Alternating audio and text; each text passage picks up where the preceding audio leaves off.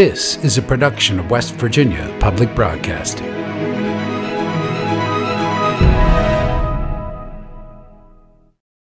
Support for the legislature today is provided by West Virginia University, offering education, healthcare, and the opportunity to achieve career success since 1867. Information at go.wvu.edu/forward.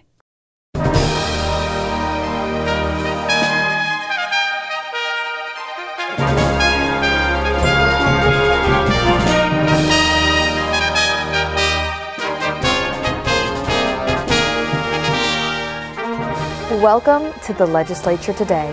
I'm Brianna Heaney. After today, there is just 3 weeks left in the 2024 legislative session. Expect the pace to pick up as bills move through the committee and onto the chamber floors.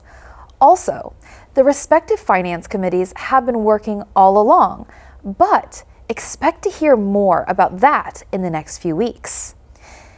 In the House of Delegates today, the contentious bill regarding school libraries and obscene material went through third reading. Randy Yohe has that story. Right now, public and school libraries and museums have exemptions to West Virginia's law against displaying or disseminating obscene material to minors. House Bill 4654 would remove those exemptions. West Virginia's obscenity laws have possible punishments of fines up to $25,000 and up to 5 years imprisonment. Obscene matter is matter that in part an average person applying community standards would find depicts offensively sexual explicit conduct and taken as a whole lacks serious literary, artistic, political, or scientific value. Delegate Jeff Stevens, a Republican from Marshall County and a public school teacher, supports a bill he says aligns with teachers' responsibility to protect students. We have safeguards in place at schools for students' electronic devices. We have GoGuardian to protect them from obscene material. We have the FCC that protects children from seeing obscene material on TV.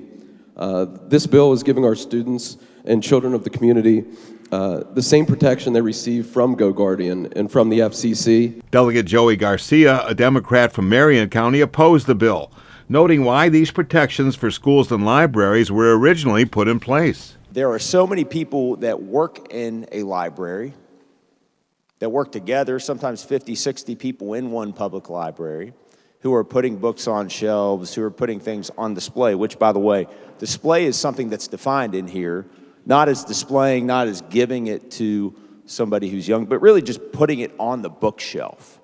The bill's sponsor, Delegate Brandon Steele, a Republican from Raleigh County, says the bill does not ban books, but simply protects children from being exposed to pornography. It's a crime because it is the act of grooming. Anytime that you're showing pornography or prurient material to a minor, it is an act of grooming. What does that mean? It means you're desensitizing the minor to obscene, sexually arousing, sexually gratifying material that they're not used to, that puts that minor in a position where they are more vulnerable to sexual assault and sexual abuse. Delegate Evan Hansen, a Democrat from Monongalia County, opposed the bill, saying there are already local community standards in place to determine what's obscene. And our libraries apply local community standards when they make decisions about what books to put on the shelves. It was raised in Judiciary Committee some questions about how a national library group was suggesting certain graphic novels be classified. And I thought the answer from the librarian was instructive, because she disagreed with what the national organization suggested and took a more restrictive view about where these materials should be placed. While the national group said they should be in the young adult section, she disagreed because she was answering to the local community standards in her community and placed them in a location that children could not easily access. That's how this is supposed to work. The bill passed with a vote straight along party lines, 85-12, and now goes to the Senate. For the legislature today, I'm Randy Yohe. The Senate is grinding along, passing quieter bills, not typically on controversial topics, unlike the House. Here's today's numbers. The Senate passed 11 bills today and sent them to the House for consideration. The Senate also advanced over 20 other bills, 7 of which are House bills. There was also an emotional debate around a resolution. Senate resolutions are a form of legislation on things like rules for the legislature or to express sentiments. They can be a symbolic way of issuing support, which was the case for today's Senate resolution. Senate Resolution 42 supports Texas Governor Greg Abbott in using every tool and strategy, including razor wire fences, to secure the southern border. The resolution also calls out President Joe Biden and chides him for a so-called refusal to secure the border. Senator Mike Stewart, a Republican from Kanawha County, is the lead sponsor of that resolution. He says he visited the border and saw the challenges the state of Texas is facing. As best we can tell, I say as best we can tell because we don't know the numbers. At least 8 million illegals have crossed across that border. Who's coming across that border? We don't know. We know that there are folks on the terrorist watch list coming across that border. Human traffickers, child predators, violent criminals. We also know there are a lot of really good people coming across that border, looking for a better life. What Texas Governor Abbott's trying to do is provide some defense of that border, not only on behalf of Texas, but on behalf of all states, including West Virginia. Article 4, Section 4, Article 1, Section 10, Clause 3 of the U.S. Constitution provides that states have a right to self-defense. Senator Mike Caputo, a Democrat from Marion County, was the only no vote on the resolution. That was a wonderful campaign speech, and that's what I think this resolution is all about. I want to begin by saying I certainly support a secure border. Stewart is running for Attorney General in the upcoming election. Caputo expressed concern for some of the measures supported in the resolution regarding children. And the senator talked about the children that were coming and the good people that were coming. Of course there's bad people. Of course there is.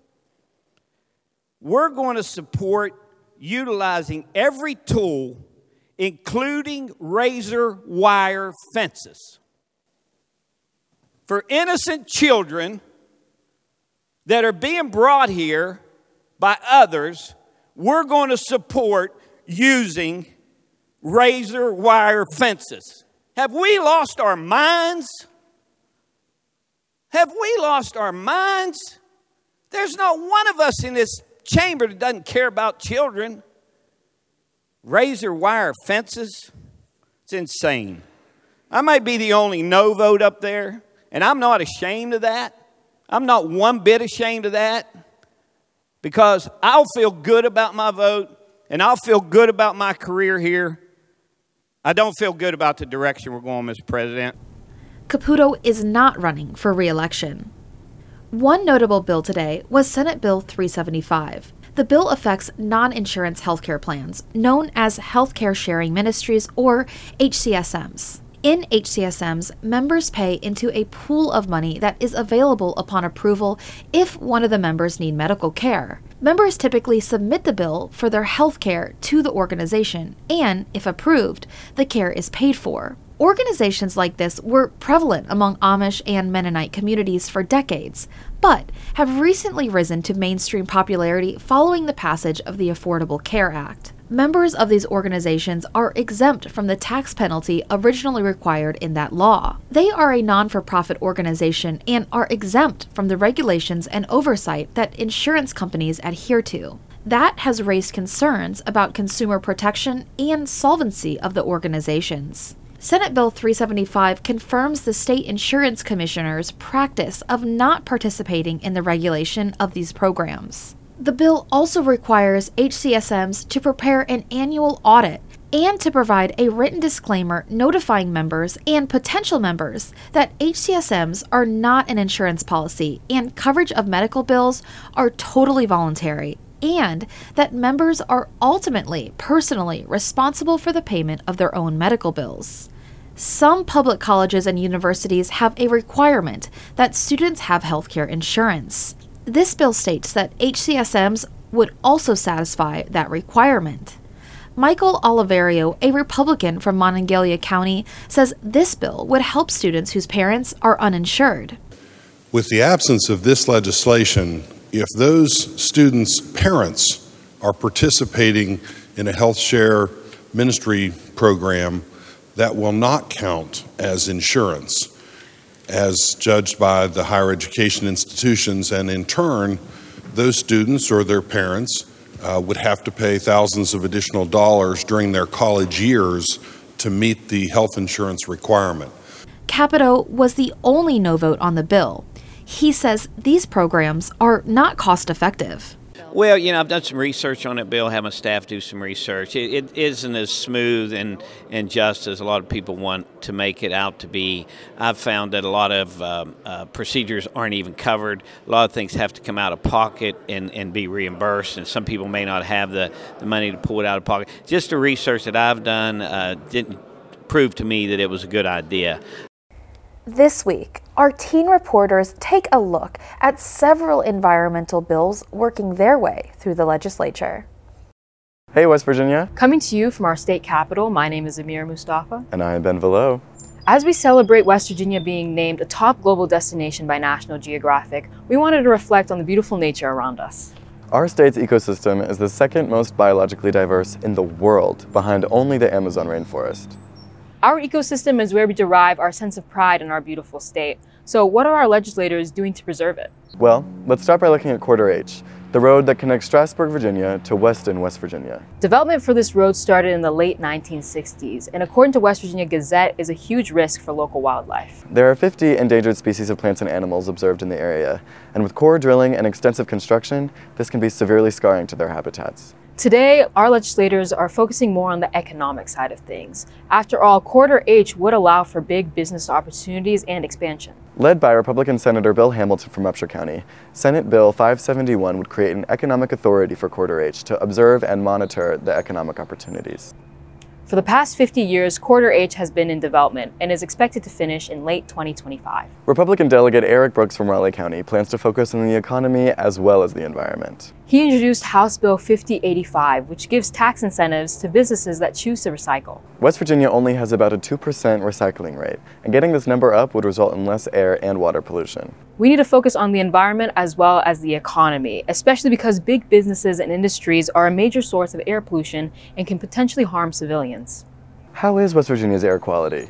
Could I test it from home? Well, as of right now, you can. West Virginia only has 13 air quality monitors operated by the State Department of Environmental Protections.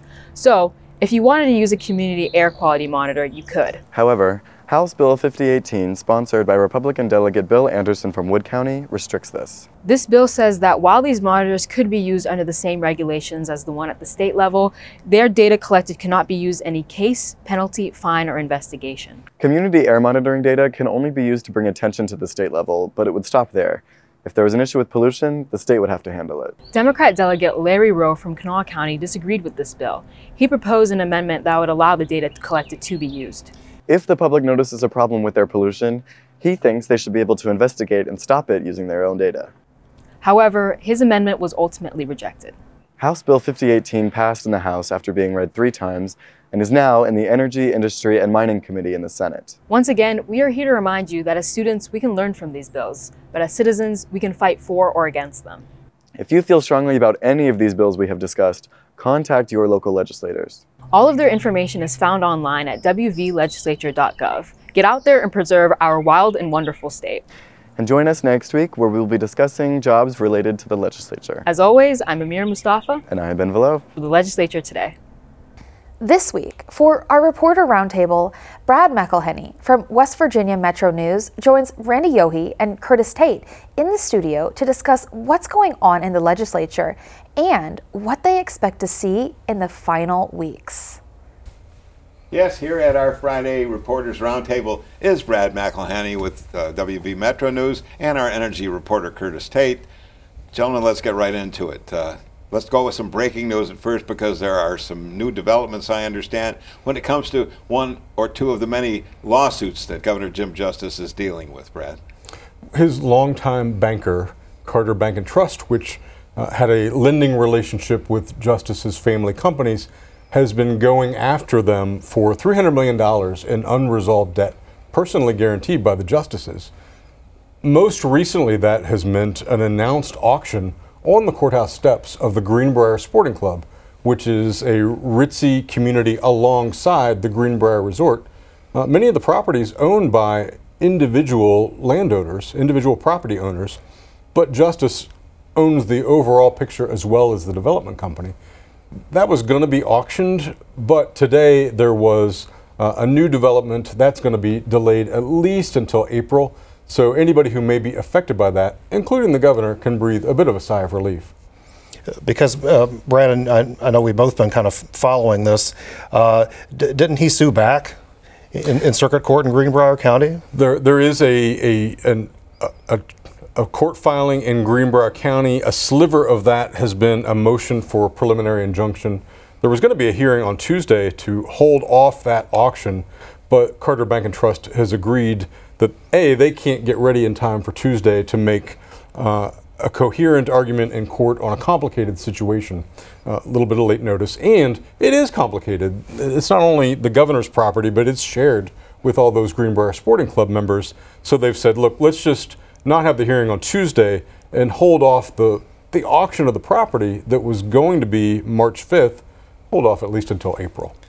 Well, just to say briefly, his companies are also in federal court in a couple of cases in Virginia, in Roanoke, Virginia, that involve a helicopter, an offshore Caribbean company, the U.S. Marshals, and more recently a ski resort near Charlottesville. There's so much going on. It's like,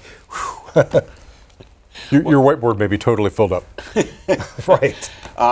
One bill that went to third reading today in the House that we've been following was the obscene material bill, that the exemption right now for schools and libraries and museums to be exempt from the dissemination or showing of what might be obscene material passed on third reading. The arguments here, the biggest argument I hear against this passage, since it will now go to the Senate, it hasn't just become law, is there are already community standards in place across West Virginia for local rule that we're already policing this. Is that what you're hearing too, right? Sure. The obscenity laws in the United States would apply to materials that are purely of prurient interest, that lack artistic or literary merit. And so anything in a library or museum should meet that standard. When there are complaints to libraries, what the librarians will tell you is they review the materials. They can leave it where it is if they view the materials to be properly placed already. They can move the materials, maybe say to the adult section or behind harder to get. Or they can remove the materials entirely. So the librarians that I've spoken to and that you've probably spoken to have said, look, there's really no reason to open us up to the potential liability of the state's obscenity laws for potential prosecution, no matter the end result, whether we wind up behind bars or not, to go through the expense and the difficulty and the harm to our reputation. Plus, I imagine the Senate will take a look at who would be prosecuted here. It just says any adult. I mean, would it be the board members of the library, the people that work there, all of the above? There's no definition. The Democrats pressed the Judicial Chair Tom Fast to answer that, and he would just say any adult. You know what? And that's really up in the air, and it would be civil liability, right? Criminal. It could be criminal liability up to $25,000 or right. Up to a 5-year prison sentence for your local librarian. And yes, that is one of the questions that the librarians have raised, is that a library is a community location and there are a lot of people with different roles. So would the prosecution come down to the person who put whatever material on the shelves? Would it be to whoever stamped the book and let the kid check it out? That potentially could be up to prosecutorial discretion, but you'd have to trust the prosecutors to use the right judgment. We'll see how the Senate deals with this. Let's hop, skip, and jump around a little bit. Curtis, you've been covering this. Cleveland Cliffs, steelmaker, up in the northern panhandle, 950 jobs That's are right. leaving because this company's leaving. Give us the scoop on that, and is there anything the legislature can do to help? Well, it basically boils down to a trade dispute, and the company just decided this week to shutter the plant. They issued that warn notice to the 950 employees. They'll be out of a job in April if nothing else changes. It's a big problem for the state and local economy. This plant is in Weirton, the other day we talked to Mitch Carmichael, the Economic Development Secretary, and he said that he's throwing everything he can at it. His department is, and of course the governor brought it up today in his briefing. I don't know that the legislature has time to get something together to have a role in trying to address this, but it's kind of like a crisis moment, and I don't know if their attention is focused on some of the things that we were just talking about. So I don't know. I don't know what to expect. They sure did make sure that they gave credits to Forum Energy, which is going into Weirton. That's right. So That's right. Going out of there, and the legislature was involved there. I guess that it does offset the losses somewhat, because Forum Energy is supposed to have at least 750 people there, but you subtract another 950. I mean, there's been a lot of good news over the past couple of years, as Secretary Carmichael and I were talking about just the other day, but this is obviously a setback. Women's Bill of Rights. I mean, we've heard this bannered back and forth for a couple of weeks. It came to a head in the House today. Your take on how that ended? Yeah, that passed the House and now goes to the Senate. I think it's got a naming problem, for one thing. So it makes it an easy target. It's a Women's Bill of Rights, but basically what the bill does is it adds specific definitions to the word man and woman in state code.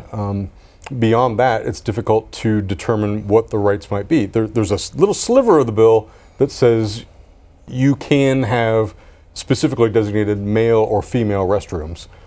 So that's a portion of a right. But Democrats have targeted the bill for saying, look, where's the beef? What are the women's rights in this bill? And now that argument moves over to the state Senate. Well, and LGBTQ groups say that it basically enables discrimination against transgender people, especially transgender women.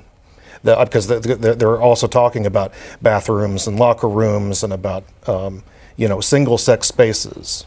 Yeah, I mean, single-sex spaces like locker rooms, and the question came up.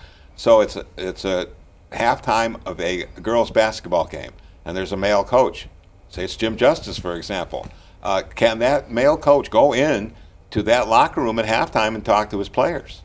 And then there was a nebulous answer there. Well, they're not showering or whatever, but if it was somebody complain about that. So there's still some rough edges on this bill that as there are with many bills, it seems right now, that could use a little more legislative sandpaper. So it was an interesting hypothetical, in part because the governor is a basketball coach. My understanding of what was said during that back and forth was that the local authority, whatever maintains the bathroom, whether it's a school district or the mall or whatever, can set the standards about who goes in and when. And frankly, I'm not sure the state should be deciding that anyway. I agree. Arming teachers. You listened to, I know that this bill is moving through the House, and I think you listened to it committee, to let teachers be able to carry firearms within schools. Where does that stand? Well, there's continued concern about school safety with the various school shootings across the country, and thank goodness West Virginia has not experienced one. There have been attempts in the last few years to enhance school security in a variety of ways, hardening up the entrances and exits, the windows, providing more access to specific school security personnel. But in some cases, the districts have found it difficult, especially rural ones, to actually have trained security personnel on hand. This bill would allow teachers to have a concealed carry permit and also to undergo some training, and they could opt in to carry either guns or stun guns to potentially protect the school. those in favor of the bill say that that would be a good security resource, especially when maybe others can't be found.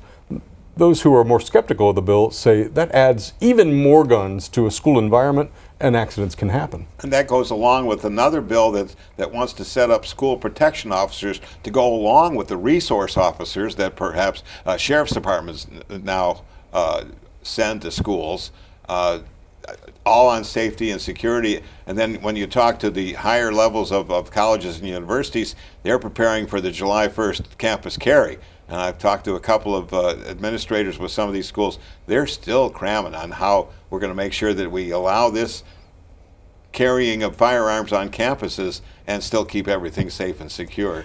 Go ahead. Well, can I just say real quick that our colleague Chris Schultz reported just the other day that there was a very close call at Cabell Midland, I believe it was, where a student had a manifesto and he had a list of teachers and students that he wanted to kill.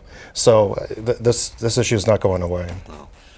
It was Environmental Day this week. That's in your bailiwick, Curtis. Yes, it is, and the groups came to the Capitol and had a special guest, the regional EPA administrator, Adam Ortiz. They talked about things like community air monitoring. There's a bill, HB 5018, that's passed the House that would restrict how that data is used to where it can't be used in the regulatory or legal process.